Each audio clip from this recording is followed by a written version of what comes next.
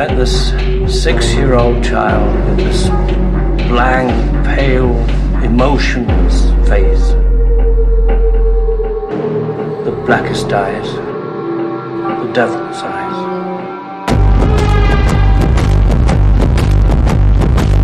You take the red pill, you stay in Wonderland, and I show you how deep the rabbit hole goes.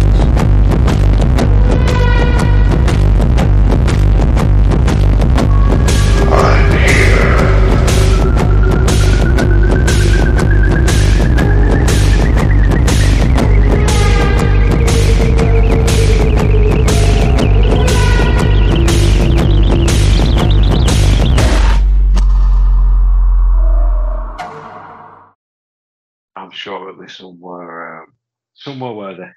Welcome to an episode of Subconscious Realms. I'm your host, General Lee, and for tonight we're having a swap cast with two elite level returning guests.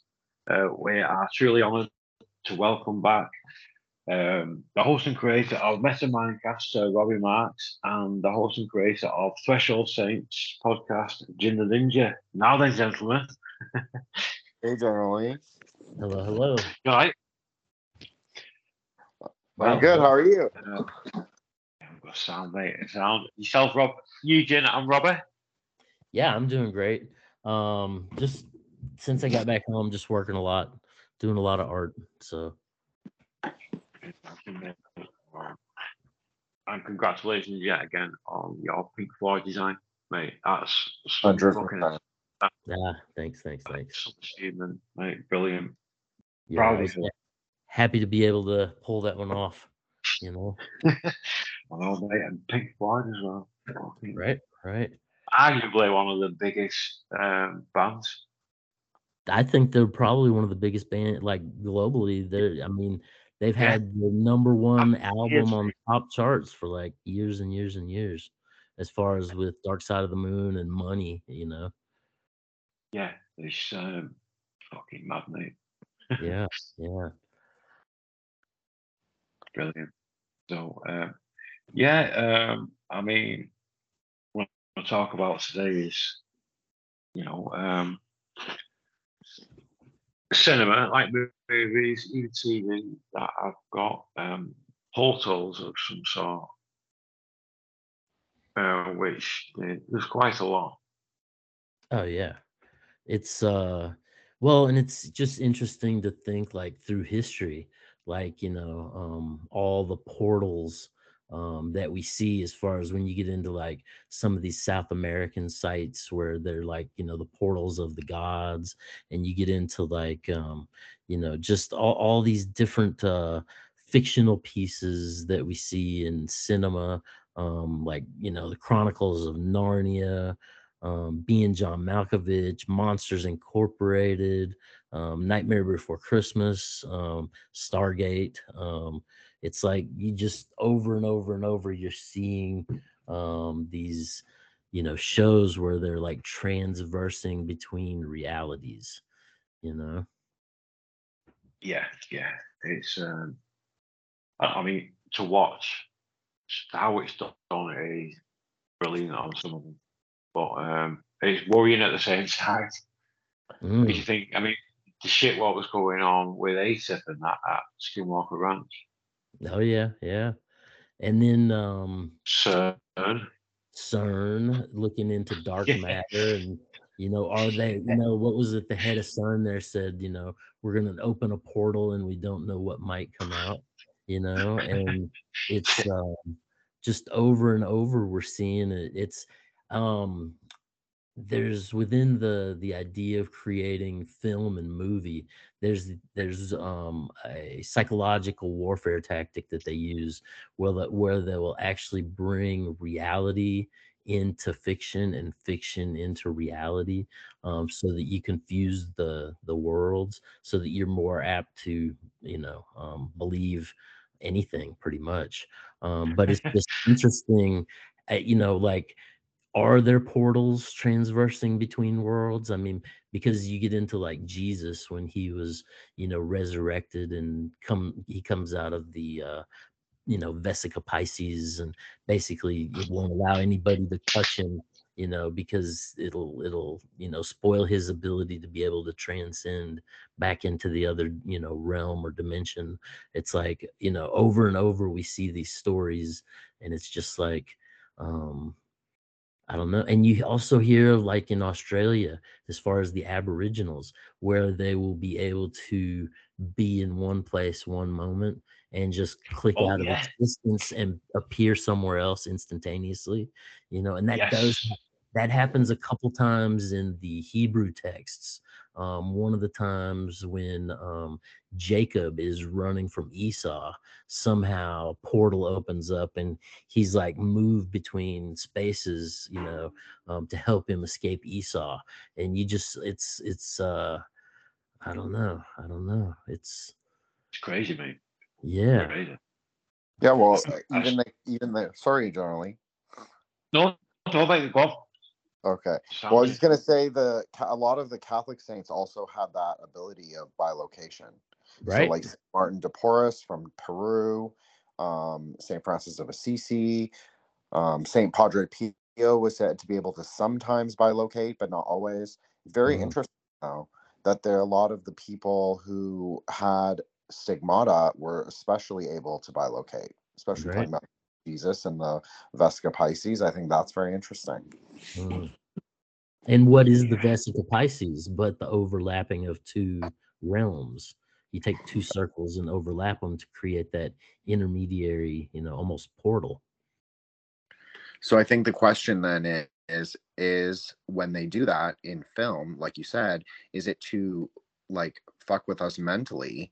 So then we believe things, because when you believe things, you're co-creative with reality, right? And then, or are they telling us things, or are they telling us things but they're lying? Right. Or all three simultaneously. Well, that's very dialectical, right? If they did all three. Right.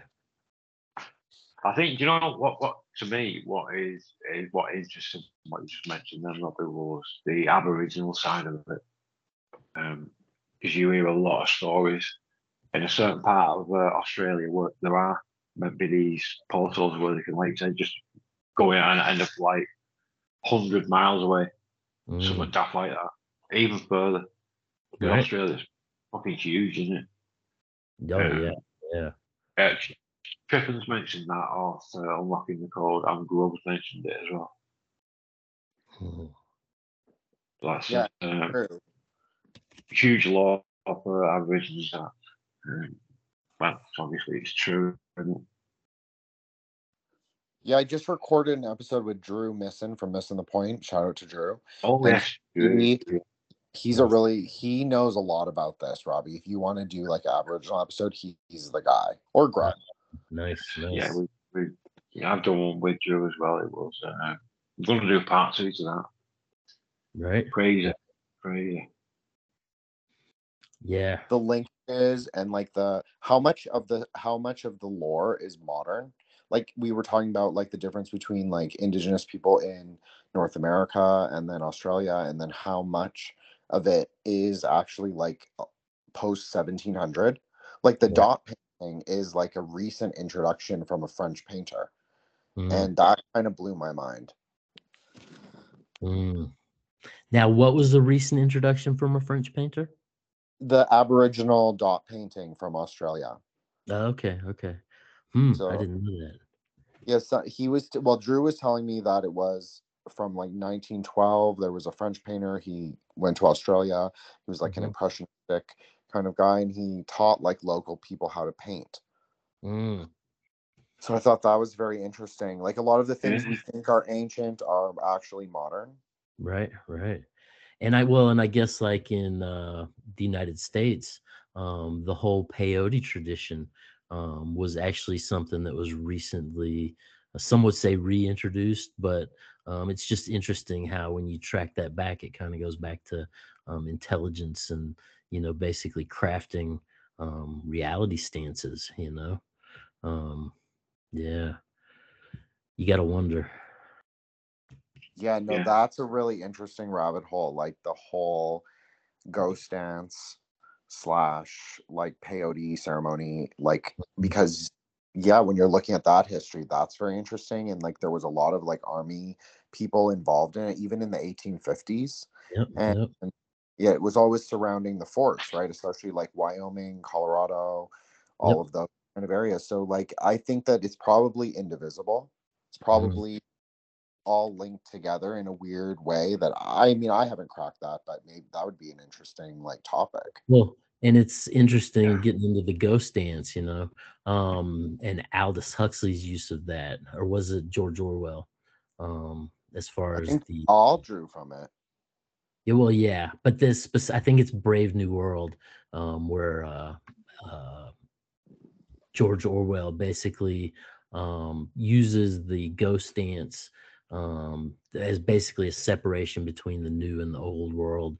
But I've got a friend, the Nakota Indian in South. He's from South Dakota. He's in Colorado now, but he does go up and do the ghost dance, and he's done a lot of the ritual ceremonies and the sweat lodges, and yeah, it's definitely some interesting stuff to look into. Oh, he said it's good, Robert. Oh yeah, I mean, and from what I understand, they kind of do it for their ancestors, to almost communicate, with past generations, and it's kind of a mournful, kind of sorrowful kind of thing that they do, to help lend direction into the future. Yeah. Yeah. I know up Sounds here the sun we do like the people do Sundance. That's the really common one up here. Right, right. But the we don't really have like I think in the southern Saskatchewan, southern Alberta, they did used to do ghost dance, but I mean unless there might be like a grandpa who does it, but I don't Mm. heard of it for a long time. Well, and it's, as far as the Indian powwows, it's just been recently within, fairly modern times that they've been allowed to start to actually, do their old dances. I mean, for the longest, a lot of that stuff was really outlawed, you know. Right. outlaw. Oh yeah. For years, man. And finally, they started letting them have powwows at a certain point. I'm sure they were probably always having them, some, But like secretly. secretly. Yeah. Yeah, doing keeping their traditions alive. But no, there was a active presence working to oppress, that whole phenomena of keeping their culture for a while. Yeah. But that's the other thing, I've heard of some of these ceremonies where they will actually, hang themselves from trees with hooks, and basically it's to put themselves into an altered state of mind where they essentially, here we go back to the portals, transcend, Yeah. dimension into another world, looking for some sort of almost a prophecy, you know. That Yeah. actually reminds me of sorry, John Lee, go ahead. Oh, I was just going to mention about the hooks. Are they the same hooks where they're like swing from them kind of thing? They put like in the back and they Ye- dangle. Yeah, something like that. I didn't really ask too many questions. I was just like trying to listen to the stories when they're telling them. Yeah. So yeah, but it's definitely interesting. Just as a portal between the old world and the new world, and like getting into the idea that we used to be in connection with the earth, and we used to walk the earth and be part of the earth Yeah. within the systems of the natural turning of the earth. And now we're like, we have lights, and we stay up late if we want to. We're scrying on these black mirrors, Mm. basically looking at portals into another dimension, a virtual dimension, and it's interesting how the reality of who we are as a people has changed, you know. Well said, that Roy. Yes, Well very said. well said. I was going to bring up, but that was a really great point. But I was also going to bring up the thing of Taipusam. I don't know if either of you are familiar with that. But No. I so it's the Tamil festival. It takes place once a year I think it used to take place twice a year, but they only do it once a year, and then that's the one that everybody sees like on when when people actually used to watch TV on the Travel Channel and stuff. But the guys would go into a trance and pierce their tongues with swords and walk over the coals and pierce their backs with hooks. Oh, yeah, that's great. More crazy shit, man. Yeah. Well, I think it's interesting in the terms of the current times, like they did it to the god of war, and the god of war is like produced supposedly from the dialectical process of Shiva meeting Shakti. So I think that's really interesting, just given our current situation. Yeah. That is definitely interesting as far as an amalgamation, you know, and it is the dialectic, and the essential. What is it? As David Icke would say, problem, reaction, solution. That dude honestly doesn't. I know he's like an OG, but he does not get enough credit. People don't like him for whatever reason, but Right. he's been like right about so much stuff. Oh yeah.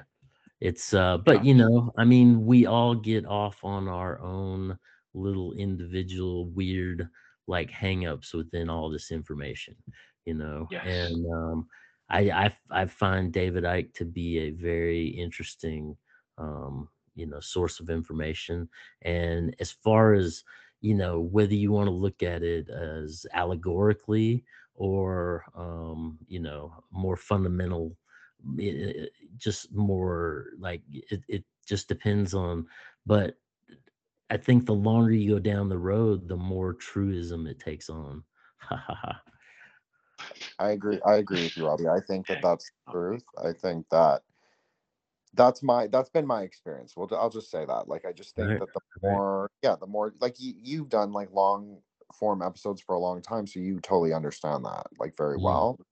So yeah, that's how it was for me too. Like, just very kept confirming things that I maybe had heard or suspected but wasn't quite sure. And I'm still very flexible. I don't really have like a set position that I'm like totally on board or disagree. I just think all ideas are interesting, and yeah. Sure. Well, so and back into the whole we were talking about the peyote rituals there for a minute. When you start looking into a lot of these hallucinogenic drugs, people going down into South America with the shamans, and basically doing the ayahuasca ceremonies, there's a consistent report of meeting some sort of a goddess figure that will come and sit down with you and talk about nature and the nature of the universe. And then you got with what is it, DMT, dimethyltryptamine, you have the clockwork elves, that over and over you get these reports of these kind of sinister kind of trickster characters that are trying to convey plans to open up portals to come into our world, and even with what is it, salvia divinorum, I've heard some tale of like ancient Mayan warriors with like blue light bars that that they have to kind of deal with. So you get these consistent energetic forces that people are consistently over and over coming in contact with, based on the vibrational waveform that these substances produce. It's just, and then and Jen, looking at your stuff, and I love a lot of the art that you post on Twitter. Oh yeah, but a lot of that again is depicting portals and the opening of these portals and these beings transversing, realms or dimensions. It's yeah. Well, I've never done DMT, so I don't have any experience. I don't know if you have, Robby, with like the machine elves, but a couple times, but I've never met the machine elves. I didn't either, Robby. I just seen like the floors going from under me and shapes, but I didn't see any clockwork elves or anything like that. Well, but I think it's in these prolonged states where you're there for a long amount of time. Like if you watch the Right. movie Altered States, where they hook the girl up to a intravenous IV, and she's and I guess recently they did just clear legally to be able to do these long-term DMT experiments where they're putting people into these realms of existence for prolonged periods of time. Yeah. But it's again, on all these different levels, from the science at CERN to the some of the miscellaneous hallucinogens to Hollywood to religion to we see in all these angles, we're seeing these portals and these beings transversing portals, you know. I just think Yeah. it's interesting if we think of it like, I know just from a Buddhist perspective, it's just like it's very easy to. It doesn't. It's obviously confirms like that worldview that we live in like a three world system with many Mm, realms, and that it's relatively easy for certain beings to cross through at certain times in certain places. Like that right. all totally makes sense, and that's been like, as you know, Robbie, that's been long described. Oh yeah. So I think that the drug, not that I'm not anti at all. I think that sometimes it's like we force the lock open, not Mm. necessarily. I think it's a useful tool, but it's like a tool that should be used with many tools at the same time. That's my perspective. And with great respect. um 100%. I you know agree. but and then you look at like Aldous Huxley in regard to doors of perception, and he talks about the, these doors that are in your mind through the use of these particular substances. Once you open those doors, they're pretty much, open. And those mind states, can be more easily transversed, So then you're really starting to get into um, magical phenomena and alchemy of the self, and this idea of knowing thyself and knowing the many mansions that lie within as that lie without, so it's definitely interesting conceptually. Oh, mate, for sure. It's It's like it's interesting. never ends, Sorry, isn't it? Carol. Yeah, no, it's really interesting. I've been reading Liber 49 Mm, um in preparation for a different series. I just think it's so fascinating that I recognize so much of what you're saying right now, and then also what I've been reading, because right, it totally has been described. It's just been described like in a very specific way, like right. in within like tantra. So I just that's very interesting to me that like the internal kingdom is the more one we should focus more on, I guess. Well, and if you get into the magical beliefs and systems, as above, so below, as without, so within, and then the kingdom of heaven is within, as all the texts tell us. So that everything that is within is also the macro is the micro, Yes. essentially, you know. 100%. And that's the whole thing. Are all these portals really just transversing from the macro to the micro to the micro to the macro, you know I mean, that's the question. That's really the perennial question. Where right? are we going? And are we going somewhere else, or are we just going inside? Right, Or like in our mind? right. So I think that is the really crazy thing. But I think I think magical phenomena, the externality, I think that is all cool and everybody loves that stuff, and I love that too. So I won't like pretend like I don't, but I do agree with you that I really think that we're really looking, that's not, that's just exterior phenomenon, that's not like the meat, that's Right. not really where the things are really happening. Well, and then once you do go in and you traverse within and you create these fundamental changes within yourself, are you in all actuality manifesting those fundamental changes, outside of yourself on a larger level? It's the idea that if you can get a small portion of the population to meditate on the idea of world peace, that it will indeed manifest. It's that whole 12th monkey kind of phenomena. I agree. And I also agree that if people sort of said world peace, then we would pretty much have world peace. Like if people turned away, kind of, I think we're on the same page. I don't want to speak for you, but I like the dialectical kind of like management, that we can manage it a lot more potently than they can. That's my opinion. But that's the thing, is when you create an intergenerational system of appeal to authority, then you end up having everyone looking outside. And it's very much the idea, when you go back to the original kirk becoming the church. So the kirk would be like the meeting of the people, and it would be the congregation. And when you set up the church, you externalize that. You take it from within the self to the exterior. And you can see this happening over, and very much like the idea of the original Christ phenomena of having that journey into the underworld and being reborn, being anointed with the fat of the crocodile or the dragon, and being that reborn man, to taking that and exteriorizing it to a religious figurehead, where basically now, instead of working on yourself and within yourself, you're sending all your energy out of yourself.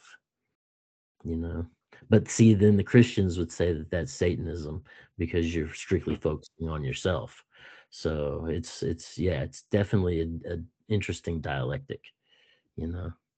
When General Lee and I did the episode on the Bairovs, like the 8 like kind of Shiva like figures, when we played them at Dath in the Kabbalah tree, I always thought that if I did like a Christian analogy to that sphere, it would be like where Jesus is, because he obviously is said to conquer death. So you could say in a way that's your guru sphere, but in a way we all are the guru, the hero, and the witch. Something I've been thinking about a lot lately. And that when we hit that sphere, maybe that's just the guru sphere. And then there are other ones where we hit and we're the hero. And then another one where we hit where we're the witch. But then we have to kind of coalesce at the top. Right. I don't know. That's just an idea I had. It's, well, within the idea of all being one, and, all being dispersed as, individual fragments of the singularity, or the Godhead per se. We all kind of have to live all the existences that are available to live, in order to maintain that experience and take it back to the whole. So kind of, all through time as one in all experience. It's philosophically very interesting, depending on how you look at what reality is. What is reality? It's crazy, Right. isn't it? It's getting worse. It is like an open zoo. Oh, it is an open zoo, and that's a good description. I think that one of the things that we're really having to deal with dialectically is that the black scrying box of the phone, or social media, is designed scientifically to divide and conquer. It's designed to, by military, for military purposes. It's just but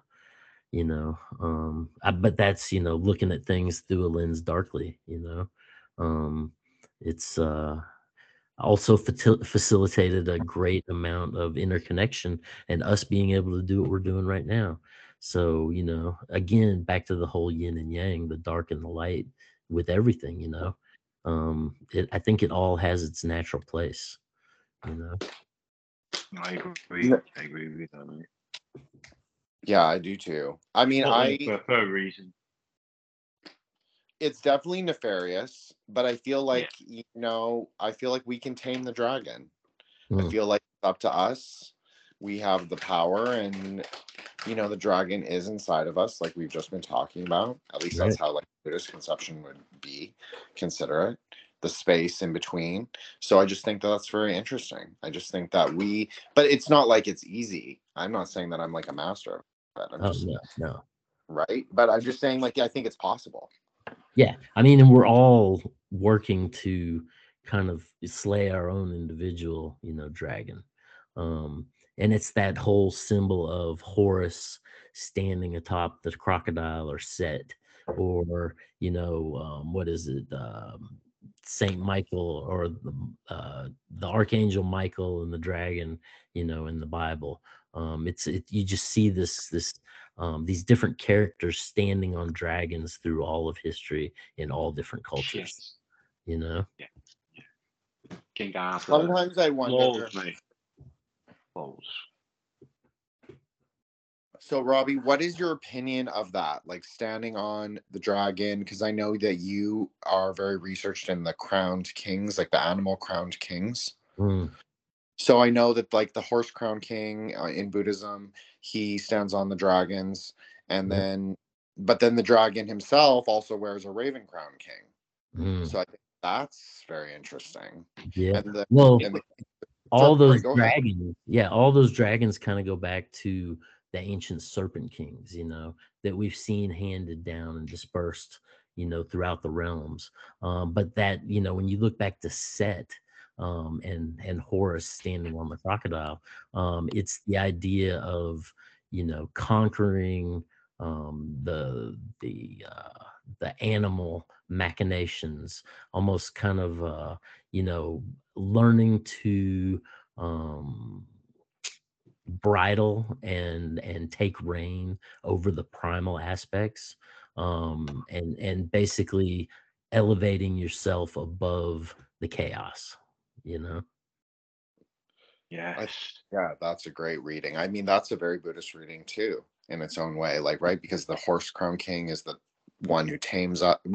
If we tame him, we tame ourselves, right? And if we tame the dragon, we tame all gross sorcery. So and the dragon, sorry, go ahead, Robby. I was going to say the dragon itself is earth, wind, fire, water. It is all the extemporaneous elements of the natural world. So it is the sensibility of the human in their place, basically taking the reins and basically seeing over natural matter while we're here, Yeah. 100%. No, Robby, sorry. No, go ahead. I was going to ask, in your research, I know I listened to your show that you did with Gary Wayne. Yep. I don't remember if you talked about this, but did you come across that the king of Bhutan wears also a raven crown? No, I have not come across that. Well, okay. Well, now you know. Bhutan. And specifically, what region are we talking about Bhutan here? So the king of Bhutan, they still have a monarchy in Bhutan. So it's right, I think it's north of Nepal, south of Tibet. So he still wears a raven crown, and he is considered the raven crowned king. And then obviously we get those tantras that depict the dragon with the raven crown coming from Bhutan specifically. Right. And that raven crown, when you trace that back, you see in Sumeria, I think it's the Sumerian region of Mesopotamia, where there are some raven kings. But then there's also in Lascaux, France, in the cave there. There's a painting and it's the 10 raven-headed, or the 10 door kings of pre-Diluvian times, that were essentially, this was when they were like combining different types of animals and different types of, trying to base it. There was, a lot of that you can see in some of the depictions of the Tower of Babel, as far as, different chimeric creatures, almost like the universe was still trying to figure out what the perfect form was for manifestation within this realm. It was still in like an early foggy, like shifting time where, and these 10 door kings were the original, and they talk about them. What you have the 10 Pastadian kings in the Aryan cultures. You have within Odin, you have 9 of them with Odin as 10. You get into in China, there was the 10 primordial kings. After the drying up, there's just a whole link of these 10 primal kings that were in many depictions with raven heads. Okay, that's so crazy, because that is exactly like what you just described is literally like the Ashtabhairavas. It's literally like Shiva, or not Shiva, but Bhairava, like expanding out into his own mandala 8 times. So plus him is 9. So plus time is 9. Right. And then the secret one at death. So then 10. So I think that's really crazy. Yeah. But we use it as a magical system. And then also right? So like, it's like, we don't consider it like, it's not historicized. It's considered to be like still accessible. So I think that's very interesting too. Let's see here. 1, 2, 3, 4, 5. Yeah, and in the Kabbalah tree of life, you also have the 10 Sephiroth on the tree. Yeah. So yeah, I'm really into that right now. Yeah, I think it directly relates into the evolving magical system that was emerging out of the pre-Diluvian societies, kind of. And I don't know, have you ever heard of the Lost Book of Noah? Okay, so I have heard of it, but I've never like looked at it or looked into it. Well, some people say that it's the books that the Sibylline prophecy had, the prophetess of the Sibylline, that those books that she had, and at one point she tried to sell them to a Roman emperor, and he wouldn't pay the going price, and she like burned one of the books, and there was 3 books originally, and somehow the Roman emperor only got one of them because he wasn't dealing with her appropriately. So the Sibylline priestess just burned the books.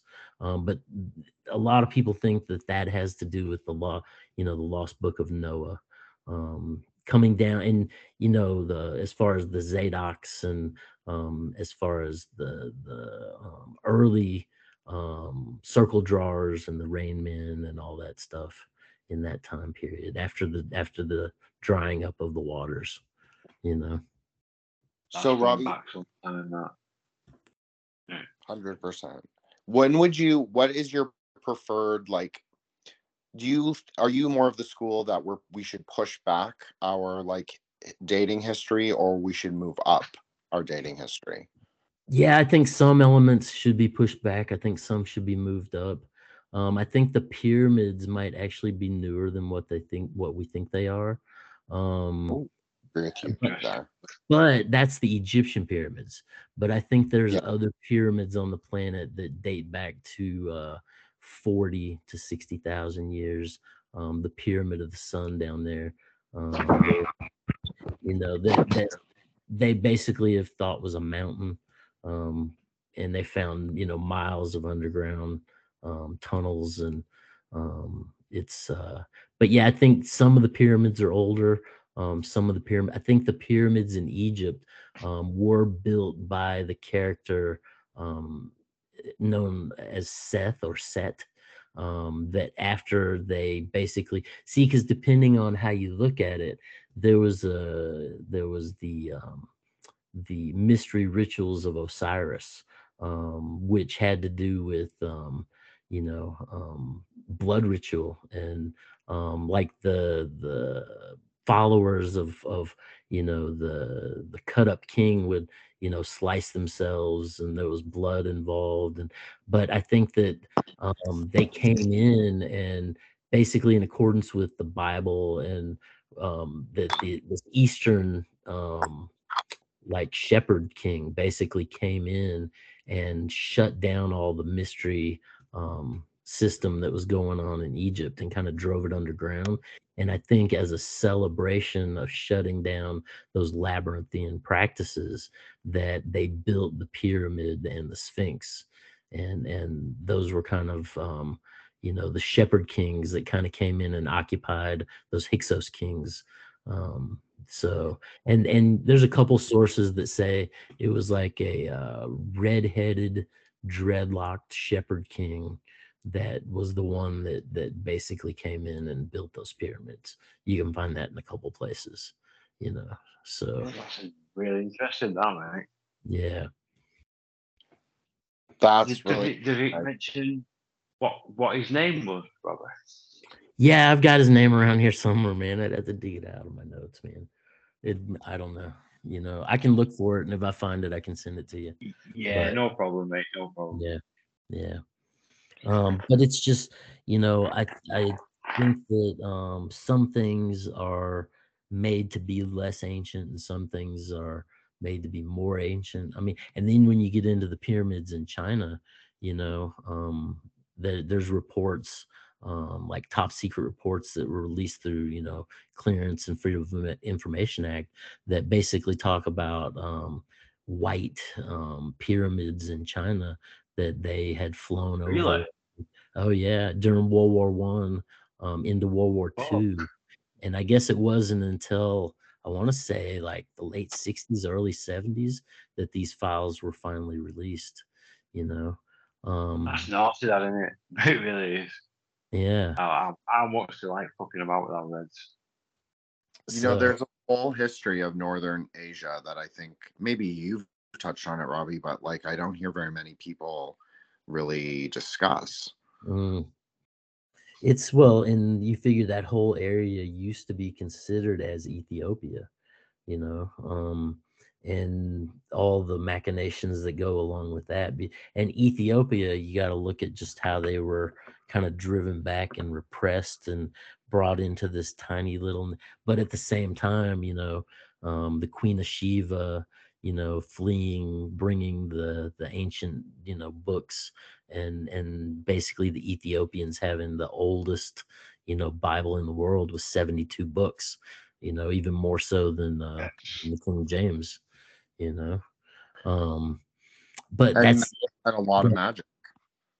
There's a lot of magic in those books that they took out, especially when you're getting into Enoch and talking about, the angels accusing the fallen ones of bringing down the mysteries, peering into the mysteries and bringing them to man, and just, and what all the fallen angels, and that's the other thing. Now we're talking again about transversing dimensions, coming from a higher realm into a lower, more condensed realm, as far as these fallen entities, and they're bringing, the death mail, and all the different forms of death, and the different ways you can kill a human, and all the hot, the hotness and the sweet.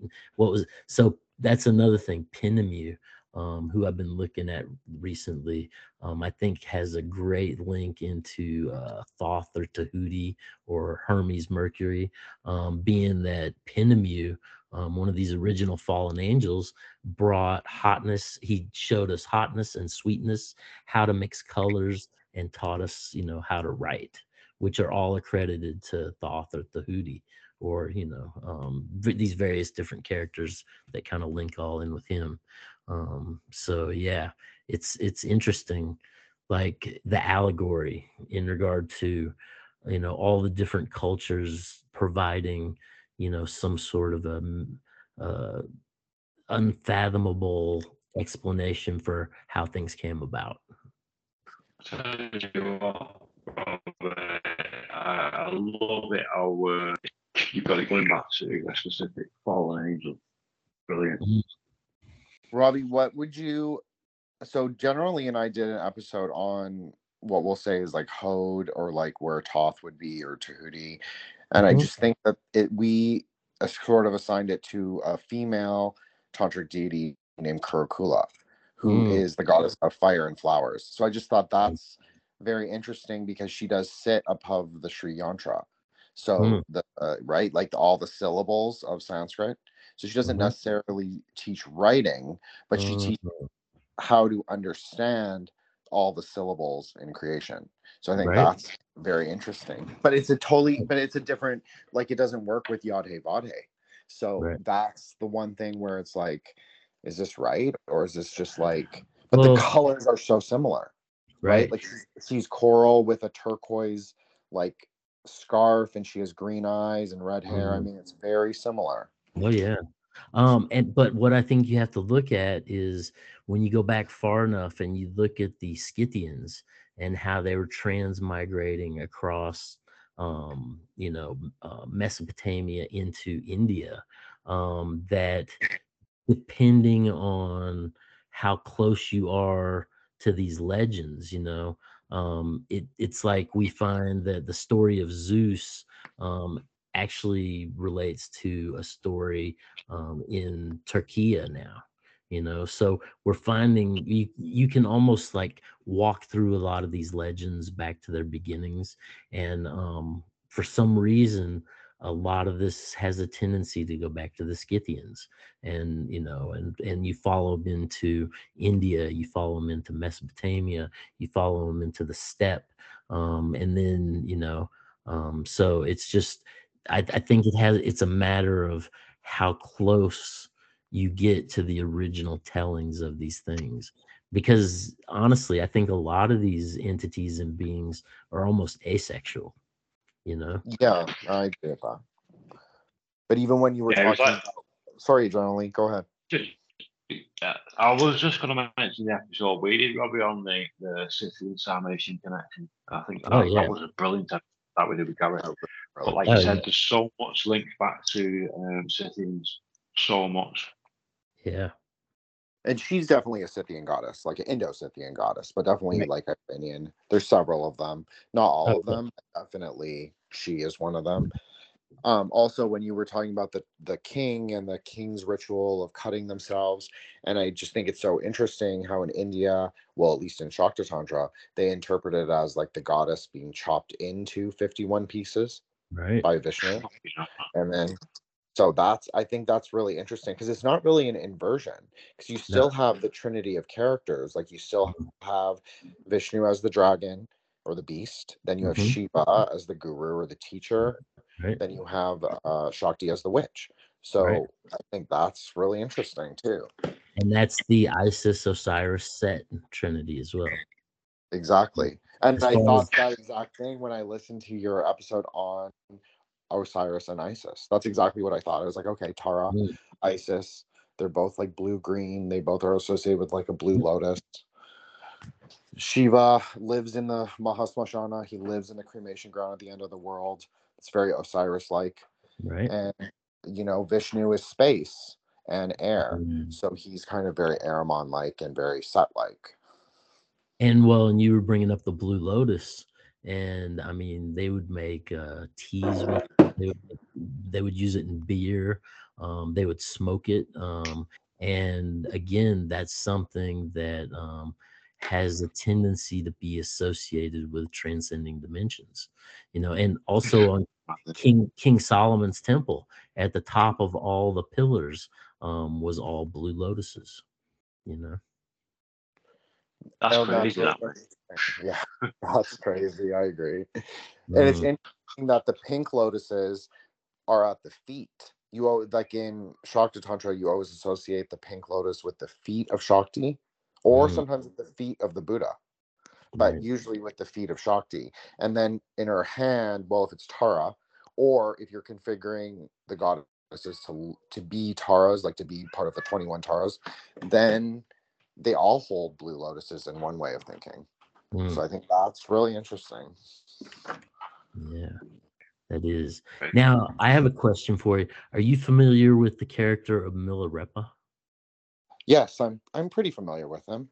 Yeah, I know.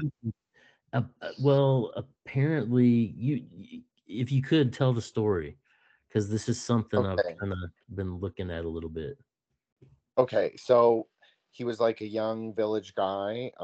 His father died he was young. I think he was like 8 or 9. His father was a wealthy trader or landowner, or maybe like a minor aristocrat. He passed away. The palace or the farm or whatever it was went to his uncle, and then his uncle's wife's family kind of like kicked the mom and the son to the curb. They were like totally like poverty. They had to live in like a shack outside the village. The mom like was like desperate, so she sent her son to go study with two different local shamans called nagapas. One was probably a Buddhist, and one was probably like a Bon kind of shaman. And he learned what is, well, there's several texts that are that were said to be the text that he learned from. So one of them is called Monkey Skull Magic, which I think is really cool. Monkey skull magic. Right.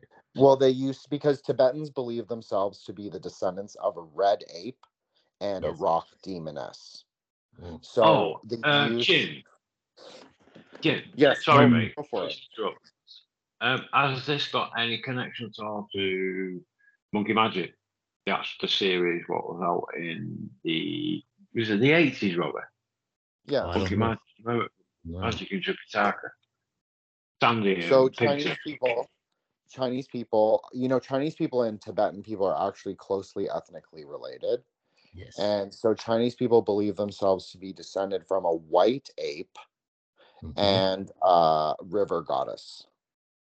So that's basically the cosmogenetic story. So yes, in a way of thinking, and because you have to think like in Sichuan, so there was a lot of Tibetans that lived in Sichuan historically and still do. And it was like one of the sites of where Buddhism came into China. And right when they were doing that, they were doing this thing called white ape sacrifice.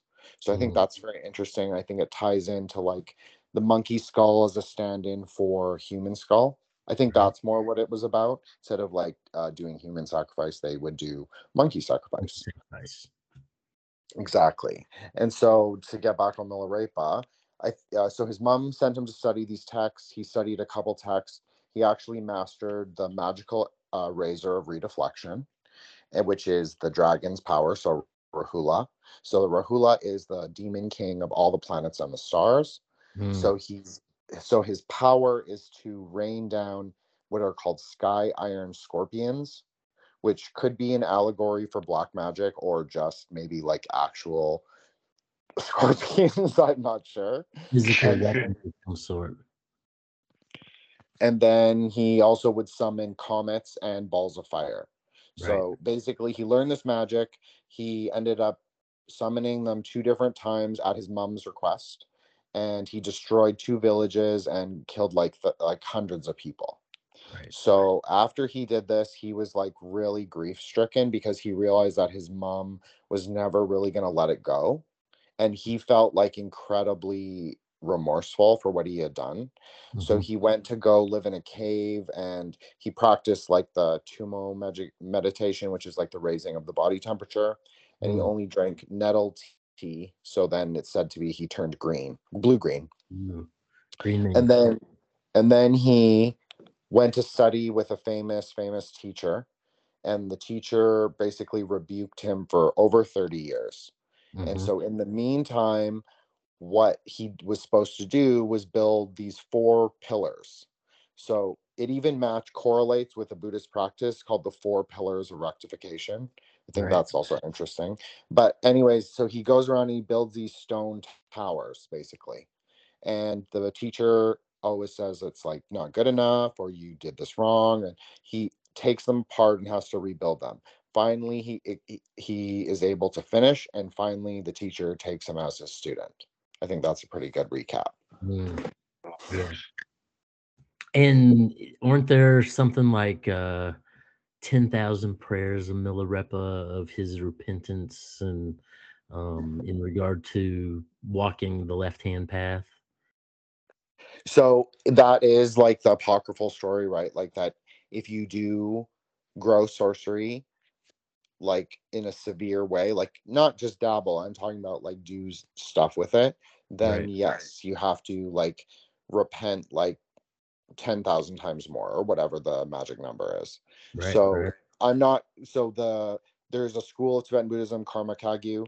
They hold Milarepa to be their kind of like head of their school.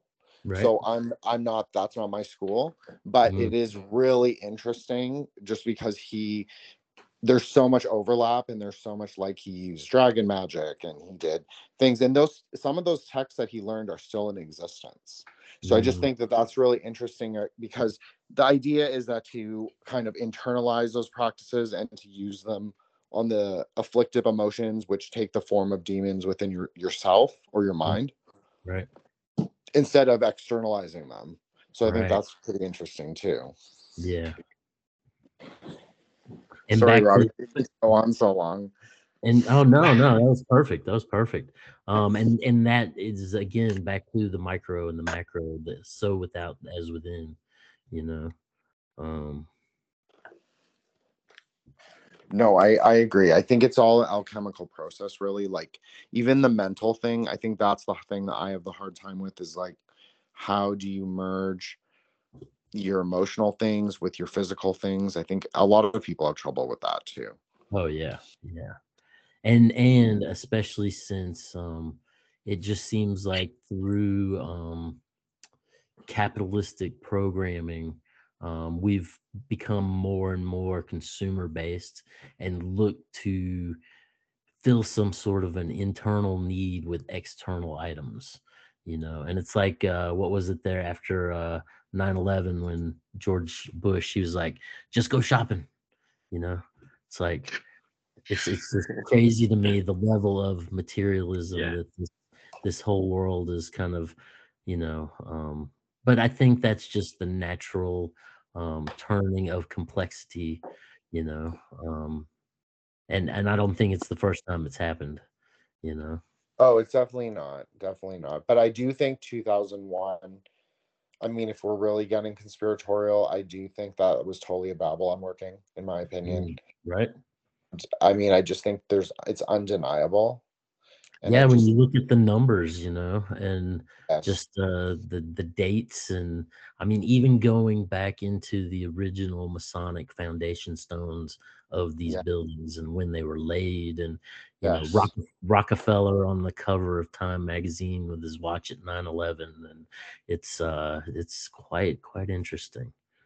And what do you make of, Robbie, the idea that, because the architect who went to Yale, very interesting, Mm, Japanese guy, he put in, so there were verses from, well, some people say that they were the Quran, and I've some heard people that. say it was the satanic verses. Right? I have seen a movie from the 70s where you could actually see that kind of golden lettering. So Yep. I have actually kind of seen it, but obviously I don't speak Arabic or read Arabic or anything, so it would be like Yeah. impossible for me to know. Right. But I think that's really interesting too, just looking at the black cube imagery. I know you're very fond of it. We're very fond of it over here these Mm, days.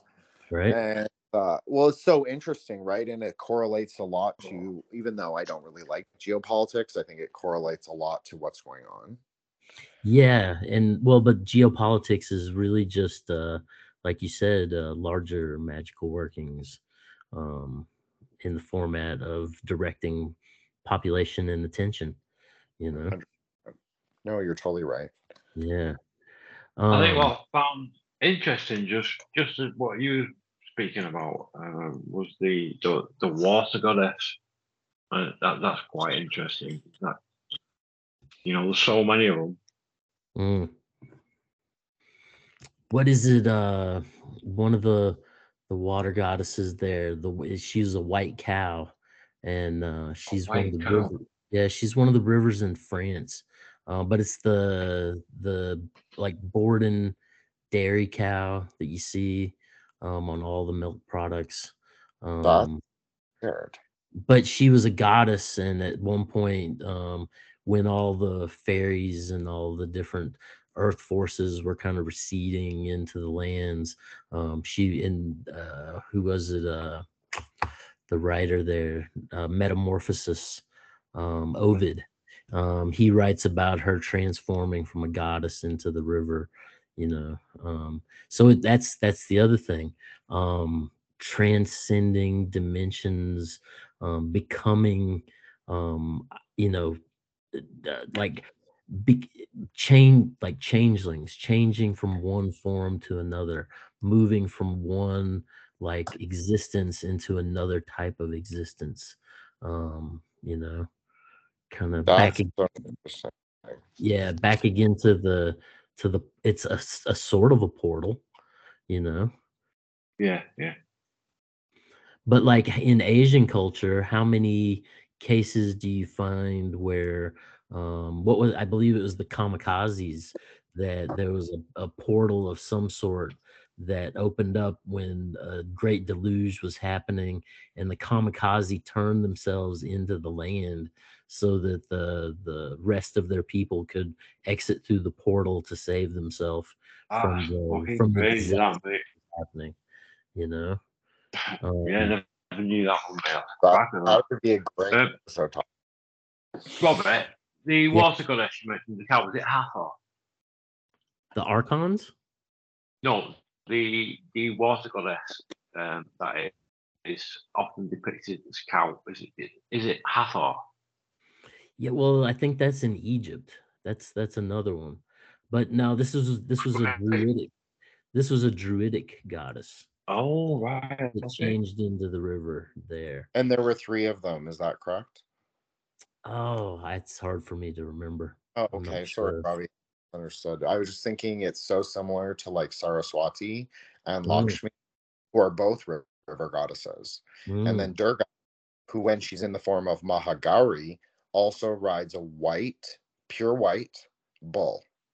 So I think that's Ah, very similar. And they're all river goddesses in one way, I think. right. And there is a lot of in Greek mythology, there's also a lot of white bull symbology. I believe Jupiter made this white bull for King Midas, and basically, his wife fell in love with it, and they were supposed to sacrifice it to. I want to say Jupiter, or maybe it was Zeus, but they were supposed to sacrifice it on a certain date, and King Midas's wife wouldn't let him do it, and she basically had Daedalus, the guy that created the labyrinth. He created some sort of a mechanism so that she could get inside like this barrel and have coitus with this, sacred white mystic sea bull. And that was what precipitated the birth of the Minotaur that was at the center of the labyrinth that devoured the children. Just like the god of death, Yama, just like the buffalo head of god of death, who eats all the things at the end of the world that Shiva then slay to conquer. Yeah. That's very interesting. And I would say that lines up right with the character of the Minotaur being at the center of the labyrinth, almost like the black hole or something, devouring all of, very similar. I totally agree with that. Yeah. And very similar to Nergal. I know that you talked a lot about that one. Yeah. So because he comes up in Mongolian shamanism quite a lot. Oh yeah? Yeah, as like I can't even remember his name. I'm sorry. I'm totally blanking.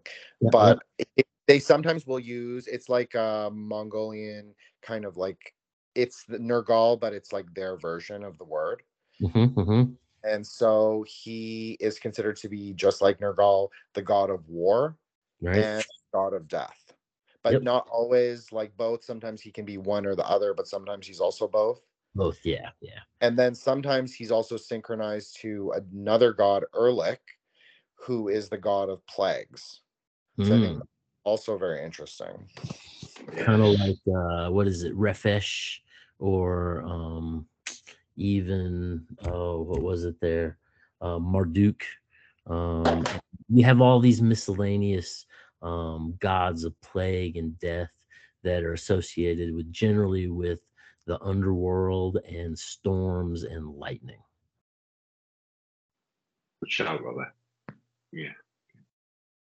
Yeah, that makes a lot of sense. And they seem to be the most interesting as well. The gods, like their abilities, right? And the descriptions of them. brilliant.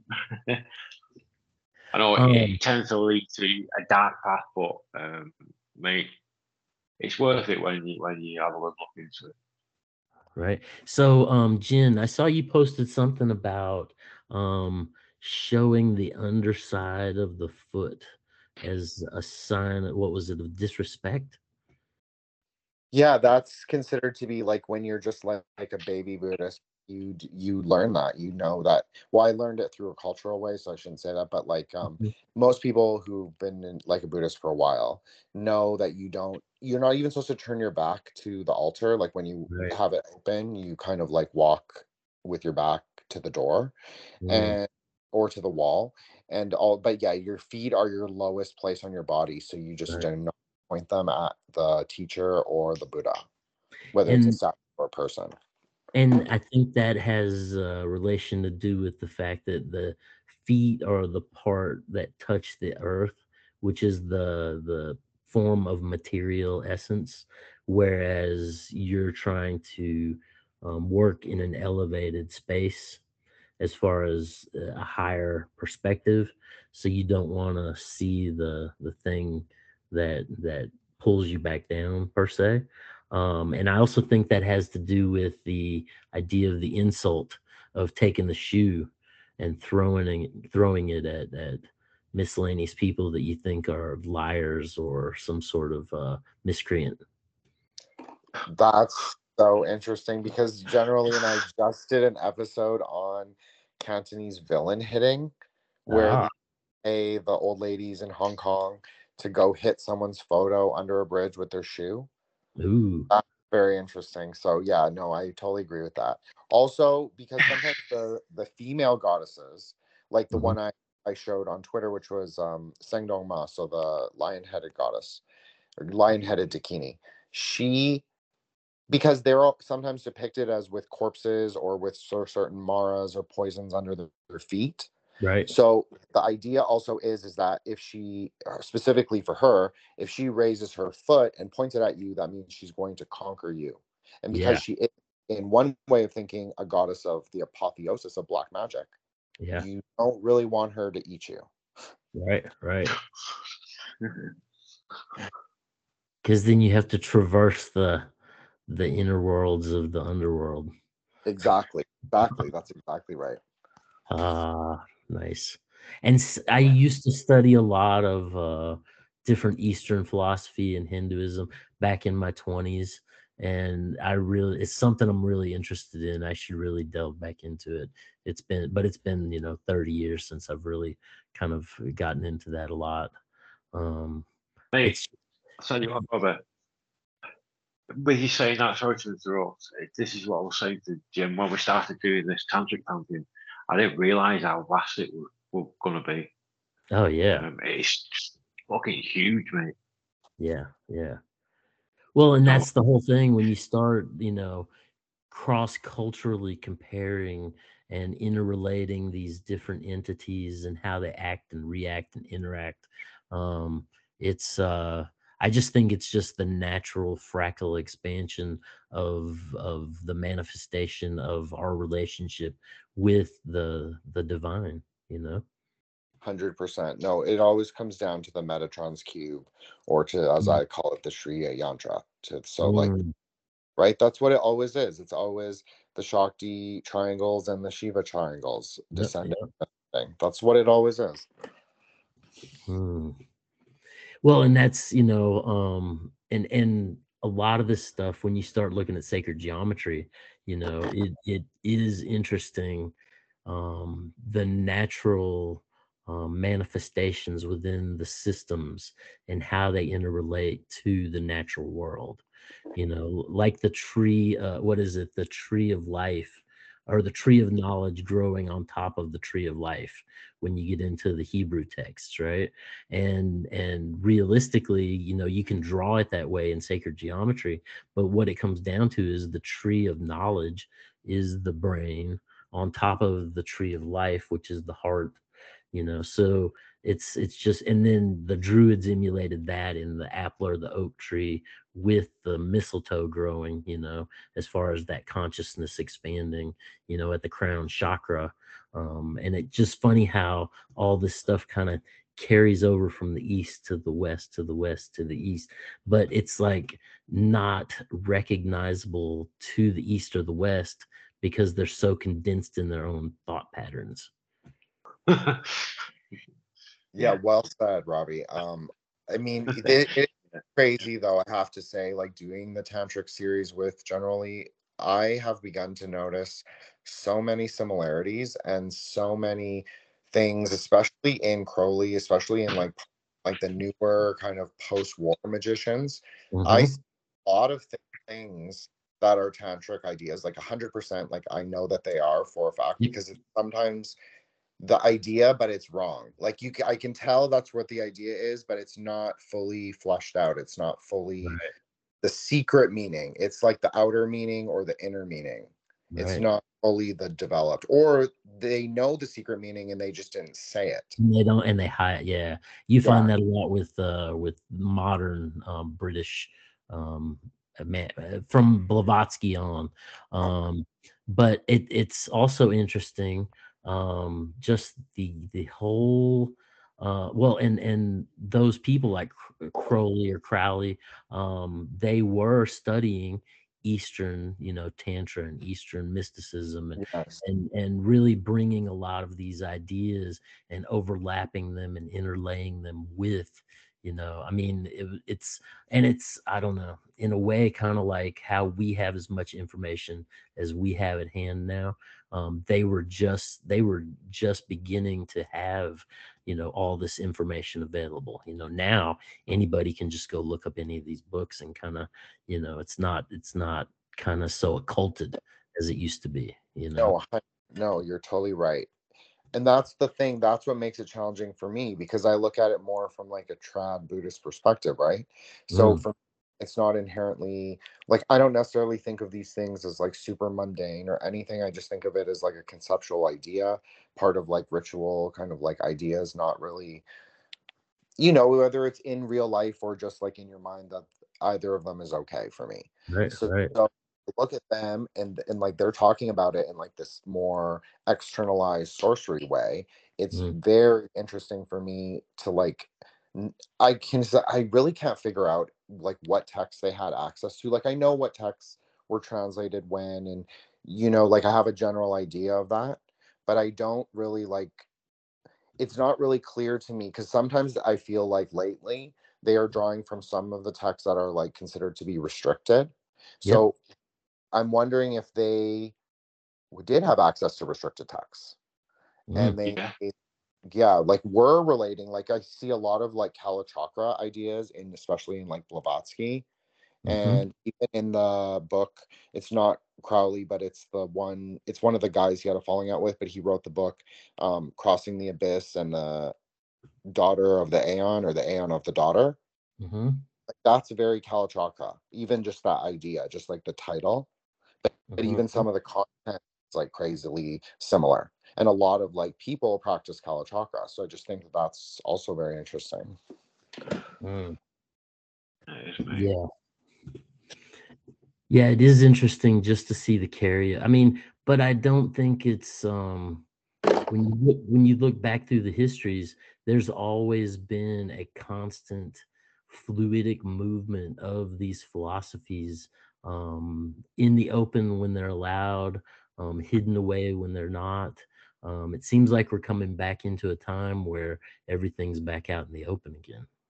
Yes. No, I totally agree with that, which is also a mythological story, by the way, in Buddhism. Mm, right? So, right? So, Really?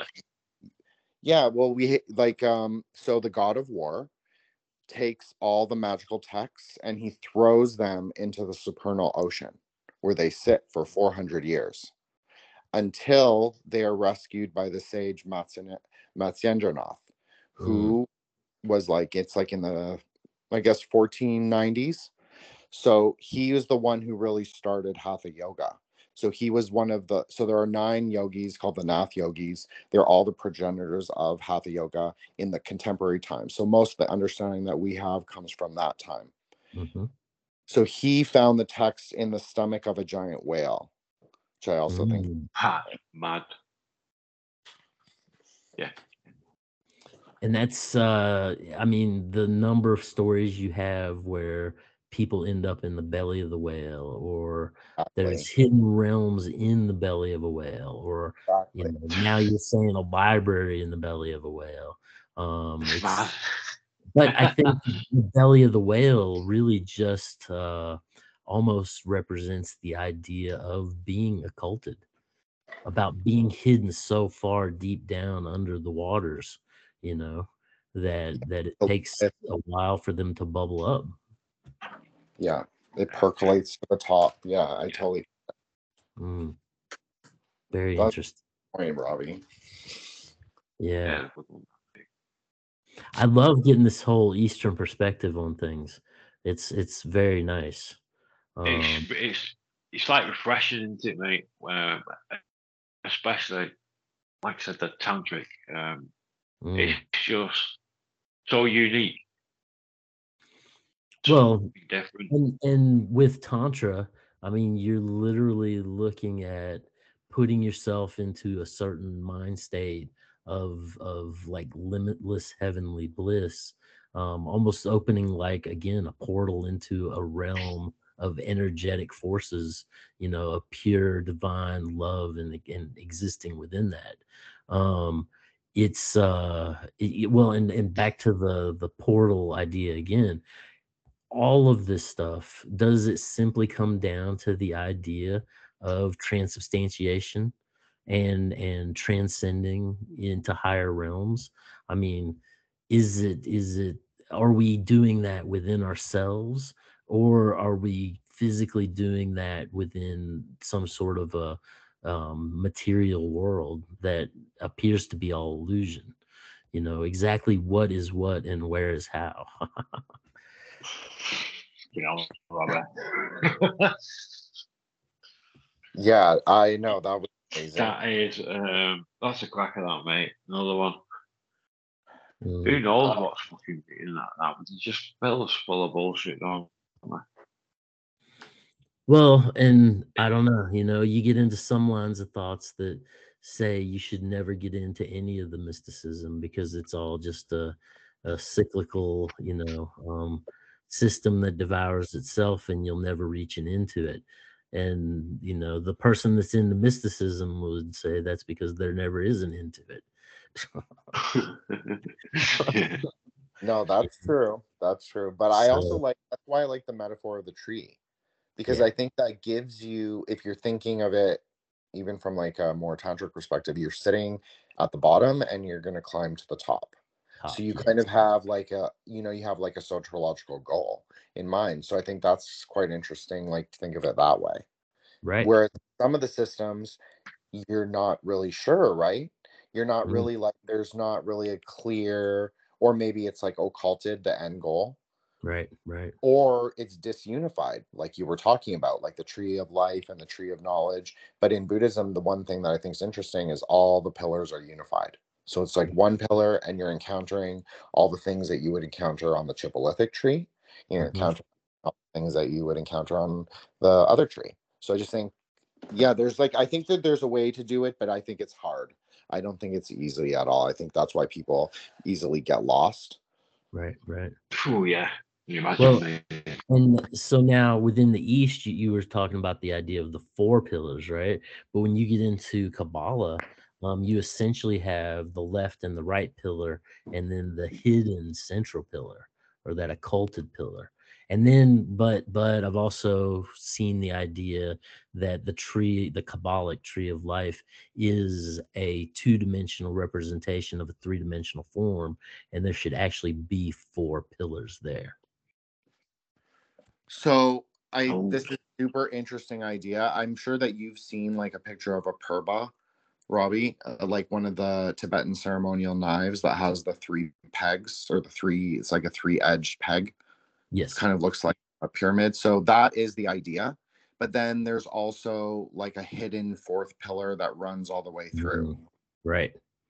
So that is, but that's like a very, that's a, so okay, so I'll just say, so the 4-pillar rectification that we talked about with Milarepa, that's from a Vajrasattva practice. So that is like a sin purification practice only. That's all it's for. It's just to like purify your body, purify your mind, purify your karma. And then once you get up to doing a Vajrakila practice, like a diamond knife practice, then you'll understand what the 4th pillar is, but it's not clear until you get there what it's for. Right. Well, and that's very much the central pillar of the tree of life is, parts of it are there and parts of it are hidden, and you don't really understand it until you're crossing it. 100.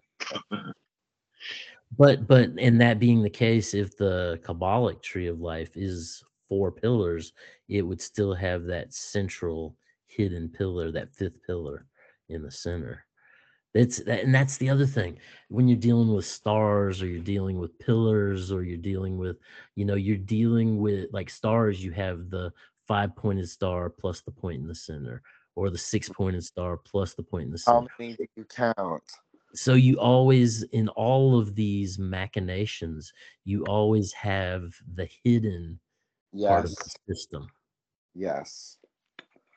No, you're totally right. And it's like even crazy because like I know that like you and I both have like a real fascination with Sirius. Well, I do. I mean, I think you do too. Oh yeah. But like, I do, and like I always find that very interesting. And then the idea that there are maybe 3 Sirius stars or like different stars associated with that. Yep. Yes, exactly. And then that's really interesting. And then also like there seems to me, this is just my opinion, but when General Lee and I were doing the series, it seemed to me like there was kind of an answer for that in Tantra. Because it kind of described some of the colors of the different stars. And like when you did your series on the emerald tablets, I just felt like there was a lot of overlap personally. Well, and it's also interesting now with Sirius. I think it's Sirius B. When you get into the Typhonian mysteries of Kenneth Grant, he says that Sirius B is actually Set, right? And that during the quote unquote dog days of summer, those dog days of summer when the sun is actually, it will, during the day at the height of the day at noontime, Sirius will actually be behind the sun, right? So that Sirius B of Set being behind the sun is the sun behind the sun, or the black sun. So when you get, but that's Kenneth Grant, Right.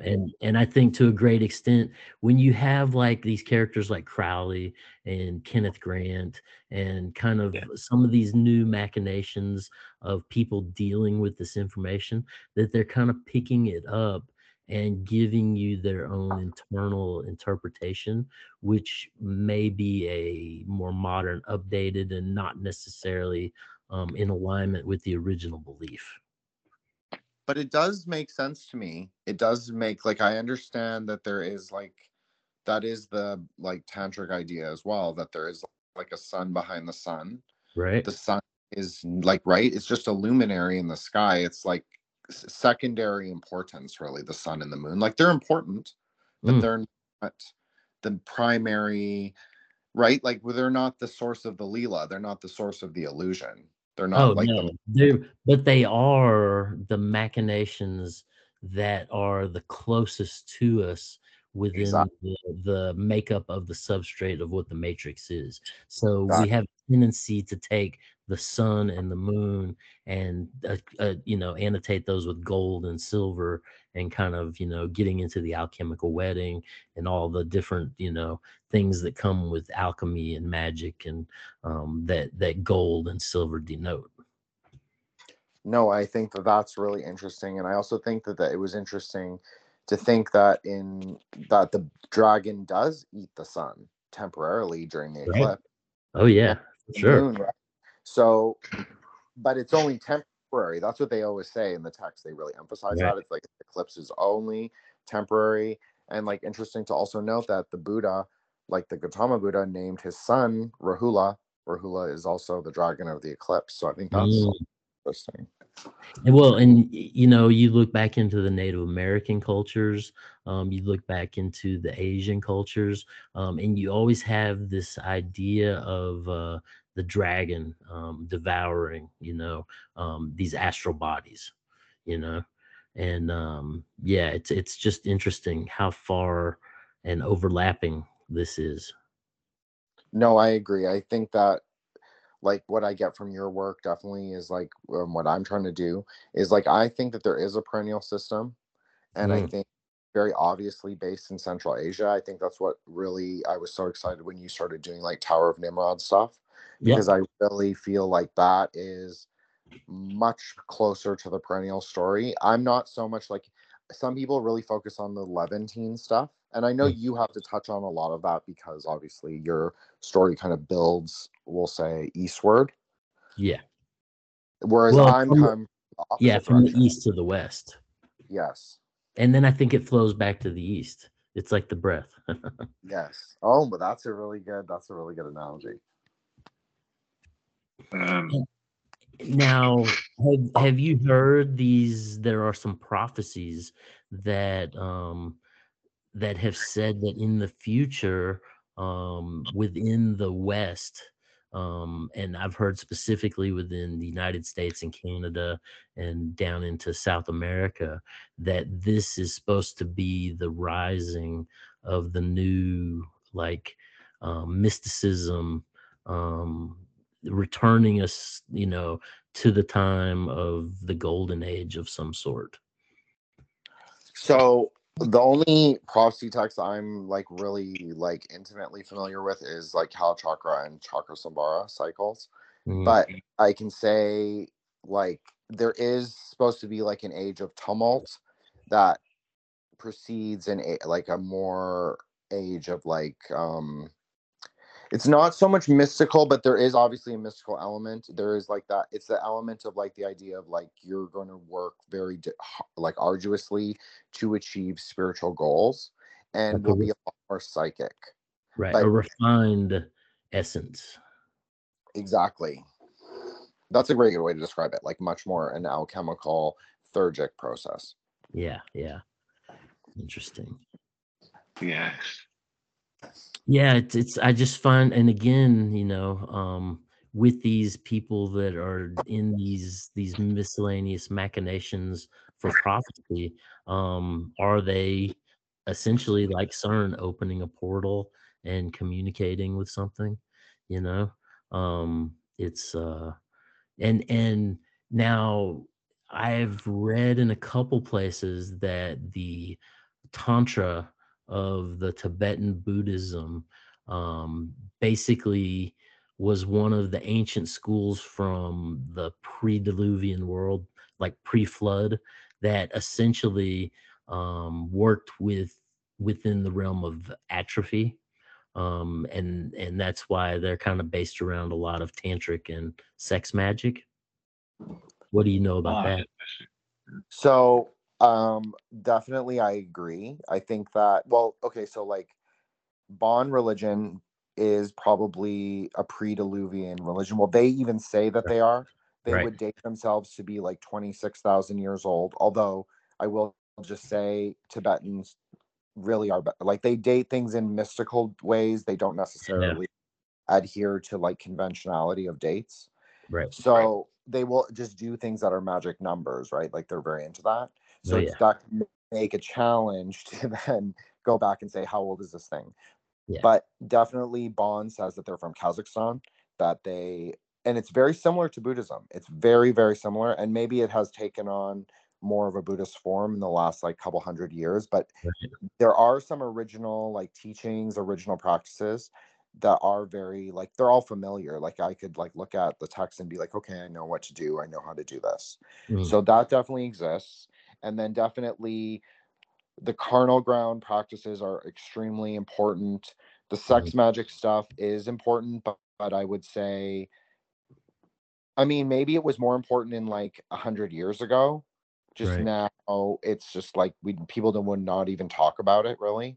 Yeah. Like, I mean, maybe in a historical sense, like you could discuss it, but not like in a practical, Modern. real practical sense. Like, except for like Sarah Kandro and some of the late 20th century dakinis that like were around. So you have like people like that who were definitely doing sex magic, but then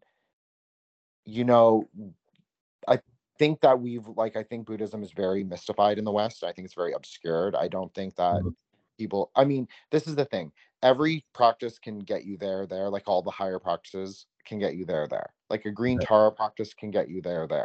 It just might take you a long time. It might take you many lifetimes if you're just doing it like Dakshinacharya, like the right-handed method.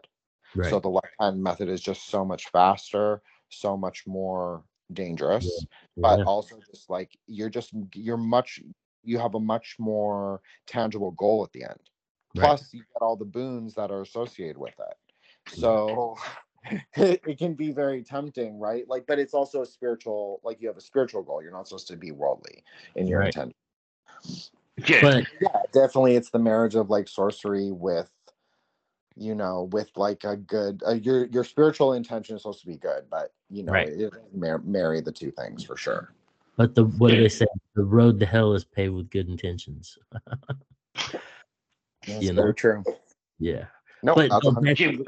And again, with the Kabbalah tree of life, that center pillar is faster. It's more dangerous.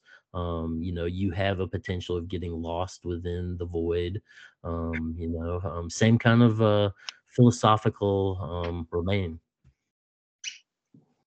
No, you're totally right. I mean, that's the thing. I think that probably most people should not play with magic. Maybe no one should play with magic, but it is a fun thing to think about at least.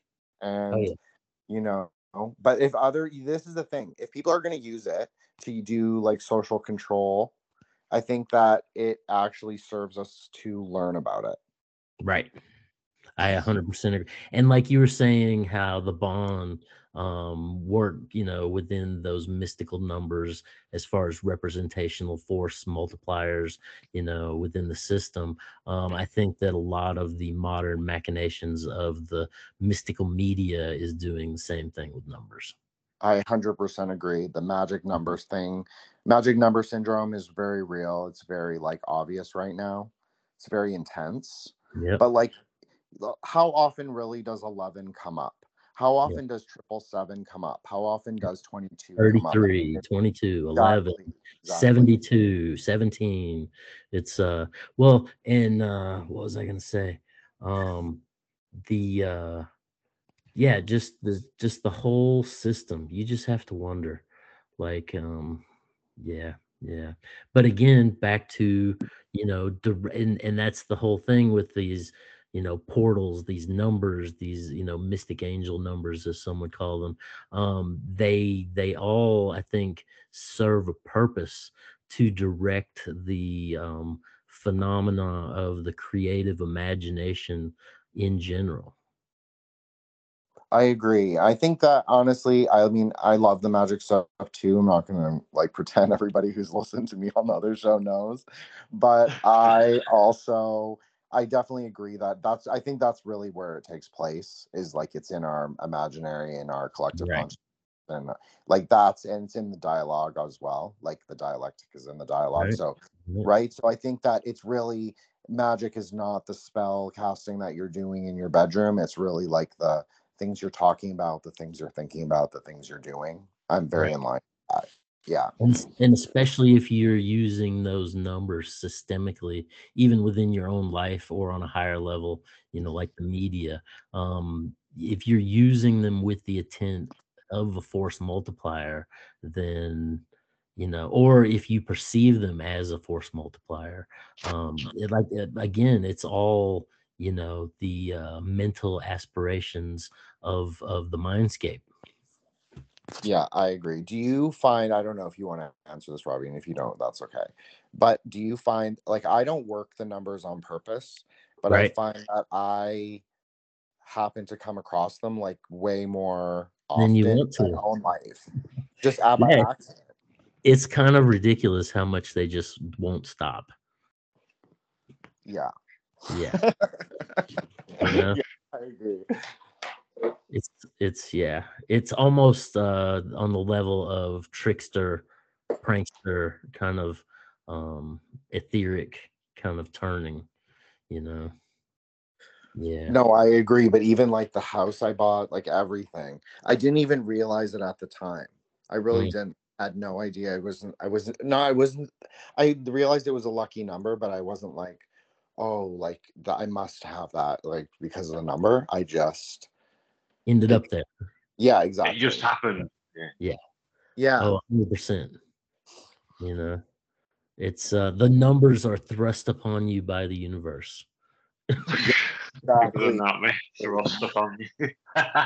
And well, and when you get into the whole magical realm of thinking, and you participate with memes like those with ears to hear and eyes to see, then you're going to naturally start to see some sort of a fractaline manifestation. Causation does not equal correlation, you know. That's true. And with synchronicity, a lot of times you get lost in this magic of correlation, you know. And it's almost like what's his name there on the Matrix, where he's like, I don't see numbers falling anymore. It's like, oh, there's this and there's that, and it's like, you start to exist within a mystical realm of sorts. Yeah, non-dual wisdom. It doesn't Yeah, matter. exactly, Exactly. exactly. And you You love the supersede the illusion. dualism. Yes. Yeah, you love the illusion as much as you love the Love. knowing it is. Exactly. Yes, 100,000%. Yeah, yeah, yeah. So, and that just makes it all the greater.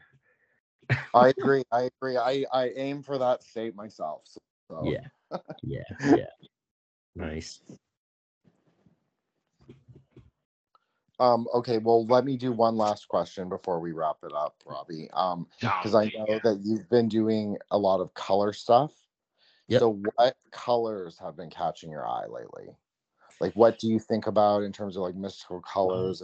Is your interest? Do you have one? Yeah, I mean, I try to exist within the spectrum of like the teal, turquoise, and the purple, and the kind of scarlet range. And if you look at, I've noticed over the years, without even trying, that a lot of my paintings are in those colors. Um, I am a Scorpio, and so I'm kind of in the water realm, which that I'm participating with those watercolors and the colors that are on those verges a lot. But I go out of my way to also incorporate more fire colors in my work. I think that what's really interesting is that in regard to color, I mean, we're only seeing like what do they say, 1 to 3% of the known color spectrum range that's available within the frequency, between the infrared and the ultraviolet. Have you heard about they found a lady in Florida and she had extra cones in her eye and she's able to see something like 38 different extra colors, and Fucking hell. and yeah, and then you get into reptiles and birds, and just the fact that they can see further into the ultraviolet and the infrared, and then you start adding in magnetite in birds brains, and they can physically start to see the electromagnetic, like spectrum of the planet itself, hence the migrating north to south following the, That's like mad. the electro currents of the earth. I think color fundamentally is kind of it's part of light, and we know light is a wave and a particle at the same time. But I think that color itself, um like it's almost like we're in a co-creation factor of basically things locking. But the thing is, if you were to say, well, maybe you're the blue you're seeing is not the blue I'm seeing, right? So you want to. A lot of people want to impose this idea of subjectivism in regard to what our senses are intaking, but we can set up a meter and we can physically measure the spectrum and the wavelength of a color to determine that color X is indeed color X. But I just think it's interesting how the light cascades and falls and like basically brings forth the thing that we call reality from the darkness. I think color is a very interesting thing.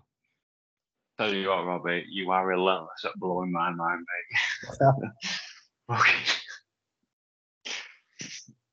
Wow, mate. But yeah, I mean, as far and that's the whole thing with colors. Each one is a vibrational waveform. And when you start looking at the different mystical practices, and back to the angel Penemu again, the one that brought the mixing of colors and showed us how to write essentially. These colors, it's like they're what make up the reality that we exist within. So as an artist, I generally like to take those colors and just play with them. Yes. So, I really love that. That was an amazing, epic answer, honestly. Yeah. Just in regard to childlike playfulness. I mean, it's I think that's the best way to get in touch with what the divine hand and the reality of creation is just to be able to take elements that we exist within and be able to play with them, without any necessary expectation, I know. I totally agree. We have to be, the childlike innocence is the only way to engage in the illusion. I totally agree. And as dangerous as it all is, if you can maintain that childish innocence and that playful outlook, then it becomes a beautiful transcendent joke. Yeah, the fool card has been coming up a lot lately. Yeah. Well, and that's the whole thing. You start as the fool, and as you walk the whole cycle of the tarot, by the end, you should return to the fool, to the zero, to the void, to the abyss, to the chaos. From the void to the void. Nice, mate. Just out of curiosity, Robert, what date in November? Oh, for my birthday? Yeah. Yeah, I don't generally give it out. Yeah. Oh, I like that, mate. I don't either, Robby, so that's okay. But yeah. I'm a Sagittarius, so we're quite close, actually. Yeah, I'm a Scorpio. If we were under the tropical astrology, I think I would be a Fucus. Awesome. Yeah. So, and in the Mayan system, I was born as a double white wizard. So a double white wizard. Yep. And everything everything I touch, they say doubles in power. So. Oh, mate. And then in accordance with Egyptian, I have web feet, and so I'm non-symmetrical. So according to the Egyptians, I'm filled with Heka. It's the frog energy has been real lately. So. But it's just funny how all these different cultures sort of, mythicize and extemporaneously expand upon the ideas of, manifestation and creation. I know, I totally agree. I think, I mean, you can't. Yeah, sorry, John. Go. No, go on, mate. Go. No, I was just gonna say you really can't overestimate the ability, like the idea of manifestation, and really that should be our end goal. Like when we're here, I think, my opinion. And like, so many people are so good at like LHP or like banishing or like all that stuff, and I think that what we all should be focusing on is manifesting. I think the tighter we keep our kingdoms, the more beautiful things can be. Well, and I've always looked at, if it is a fractaline creation, and we are in the manifest form of the creator, then we too ourselves are creators. So, it's just, what do we choose in participating with in regard to what kind of, because creation, like Shiva, can also be destruction. That's right. So it's and I think that perpetually it all balances itself, as some spiral downwards and some spiral upwards, and it's just the natural manifest form of the fractaline expression. Gentlemen, I lost count how many times my mind was blown throughout that.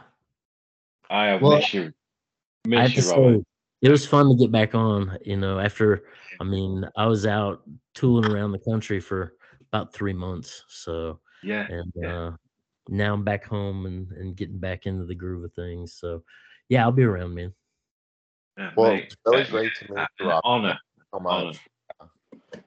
It's fun. I love talking about this stuff, man. Okay, I do. Not generally does. Right, Rob, before you go, would you like to let everybody know where they can get hold of you, please, and plug your Metamindcast, please, sir? Yeah, so I've got the Metamindcast. I'm on Instagram, Facebook, Twitter. I got a Discord server. If you want to look up my link tree, I finally got a link tree set up. It is the letter R and then Marx, Marx, all one word, no spaces, R Marx at Linktree, and that'll take you to all my miscellaneous sites.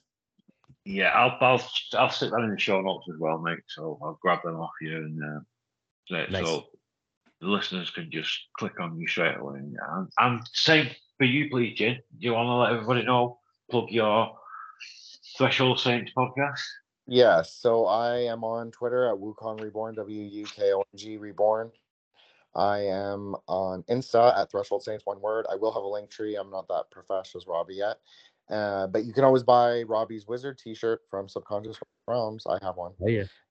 And yeah, shout out. And thank you, General Lee, for facilitating this conversation. It's really cool because I've listened to Robby's work for a while. No, and so much, Robby. I appreciate it. And so yeah, it was great. Thanks for having me on. Oh, totally. Oh, mate, you are, like I said to you before we started recording, Robby, you're a legend, mate. Yeah, for real. Well, it was excellent time and excellent conversation. Yes, nice one, mate. Thank you so much, Rob. I look forward to speaking to you again soon, Robby. Definitely. Yes. And Jin, we'll be speaking to you very soon, but I'll stop recording now, but don't go anywhere, please. Sounds good. Love you both. Thank you. Thank you. As we move forward, anytime you come closer to something, your vision should get clearer. Am I right? You are a tool in the hidden hand that's using you. Please don't be delusional. The rulers of this world practice confusing you. The people and the priests and the imams have been jammed by government scams. Minds systematically programmed. Blatant black hatred and racism. The way they lace the whole world and nation with traces of Satanism. This place is a pagan prison. The founding fathers' enslaving intentions were no different than Bush's and Reagan's visions. 1776 it took action. This Illuminati took form and was spawned from a Colombian faction. Just flip your $1 bill over. And if you want me to expose the true code of deception, I will show you. We live in a designed wicked system. The number 13 is consistent in Masonic symbolism. It represents transformation. 12 completes a cycle, so 13 was rebirth and regeneration. The meanings of the symbol are strategically hid. On the left side, you see a 13-layered pyramid. Over that sits the all-seeing eye where the light shines. A sign of the devil watching over you at all times. The words Anna with Coeptus, 13 letters meaning he has favored our undertakings. Will you accept this? Or will you learn to science and ignore them. Under the pyramid, you see novas, ordos, and chlorum. Translated, new order of the world, or the new world order. Authors and satanic fathers of mass slaughter. The eagle that you see on the right sits below 13 stars with a shield that has 13 stripes and an olive branch in its claws with 13 leaves, which is supposed to be in his talent to represent peace. But peace was always on a decrease. His other claw holds 13 arrows of war set to be released, and the letters at the bottom of the pyramid are fixed with the Roman numerals that equal 1776. The United States of America exists in the deep devilish abyss with truth and paganism mixed. Every president that ever lived was foul. They gather at Bohemian Grove where they bow down before the owl. See, the owl is wise and sees through the darkness of night, and there's a small one on the dollar near the one on the top right. It ain't hard to understand this government was never for us. The eagle was based off of the Egyptian hawk Horus. 13 colonies who went to wicked sovereignty and made no apology for the obvious idolatry. Subconsciously, we follow the ways of the beast and pay homage to pagan gods when we say days of the week. Like Sunday, they worship the sun. Monday is moon day. Tyr, the god of war, was worshipped on Tuesday. Odin, the chief god, is who Wednesday is named for. Thursday is Thor's day, god of thunder, the mighty Thor. Friday was named after Frigga, notice the pattern. Saturday is the Roman god of agriculture, Saturn. Frigga was the goddess of love, the wife of Odin. The polytheistic theology needed decoding. The rituals like trips across the sand as man takes. The skull and bones fraternity, the secret handshake, but understand, he receives only 33 degrees. He secretly believes in Lucifer and other deities. Many powerful and rich people are controlled by these. They even hold the soul of several of your favorite MCs. Politicians telling lies, tongues riddled with thorns, and use hand gestures shaped in the form of devil horns. You don't feel this any harm because you don't know what it entails. Satan tampers with stem cells and sprays chemtrails. The so-called holidays are hypocrisy, established to use religious doctrines to commit annual robbery. Christmas split in half is Christ Mass, the so-called birth of Jesus, where every home has glowing lights cast. Christ the anointed one mass, the birth celebration. But Jesus' birth was kept secret due to the situation. The king initiated a death plot because the Messiah was prophesied to rule, so Jesus' murder was authorized. No one knows the actual date. That's why sometimes you see Xmas. X means unknown, but ignorance affects us. A fraud that was purposely flawed. December 25th, the birthday of the wicked ruler Nimrod. His whole disguise was part of Satan's universal wise. A holy prophet's life being pimped and commercialized. Traditions like lights on trees, rooted in the Nicene Council in 325 AD. By Constantine, these matters were decreed. The concept of a virgin birth was actually conceived and then agreed with graven images in the temple. The fish on your car is called Onus, a Babylonian symbol. It's visibly contradictory, telling your children lies. You need to make them study Santa Claus and sick history. But yet we go wherever Satan leads us. The falsehoods we practice in his name ain't got nothing to do with Jesus. Yeah.